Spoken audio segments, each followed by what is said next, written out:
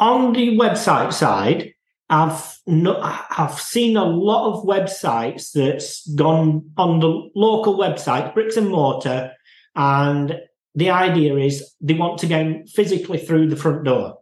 So them sort of businesses, and they've set a blog up and they've started writing about their industry. Now, when I've looked at the stats around that, I'd say only 2% are their target audience, as in geographical. So if a local business wants to move forward and build the brand up through the blog, what does every article have to have a local entity in order to make sure it's matched to their geographical location?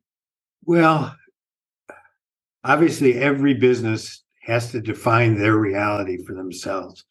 As a general purpose, blogging in local is not, again, depends on the business.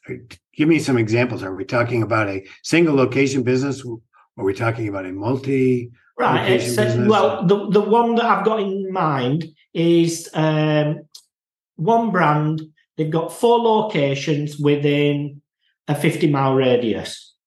Right.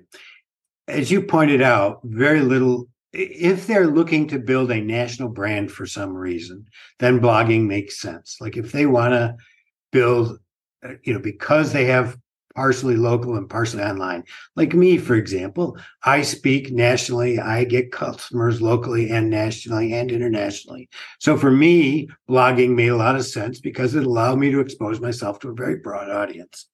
But from a pure local point of view, if you do not have a goal beyond your market, then I'm not sure any blogging is worth it. I think you're better off writing long-tail content in the silos of your business where that content is relevant. So you have a product A, you want to write more about that product A, put it in product A's content silo, linking back and forth to the main page, adding nuance and detail to that, rather than isolating it out on a blog that isn't going to get read or is going to be seen by Google as not permanent information. So it depends. But if you're strictly going after a local audience and you really know your product well and you want to make that understood, then I would, rather than blogging, I would bring those extended articles into your main website as subpages in the silos in which that content is relevant. You've been listening to the Unscripted SEO Interview Podcast with me, Mark A. Preston. Join us next time as I interview more top SEO professionals.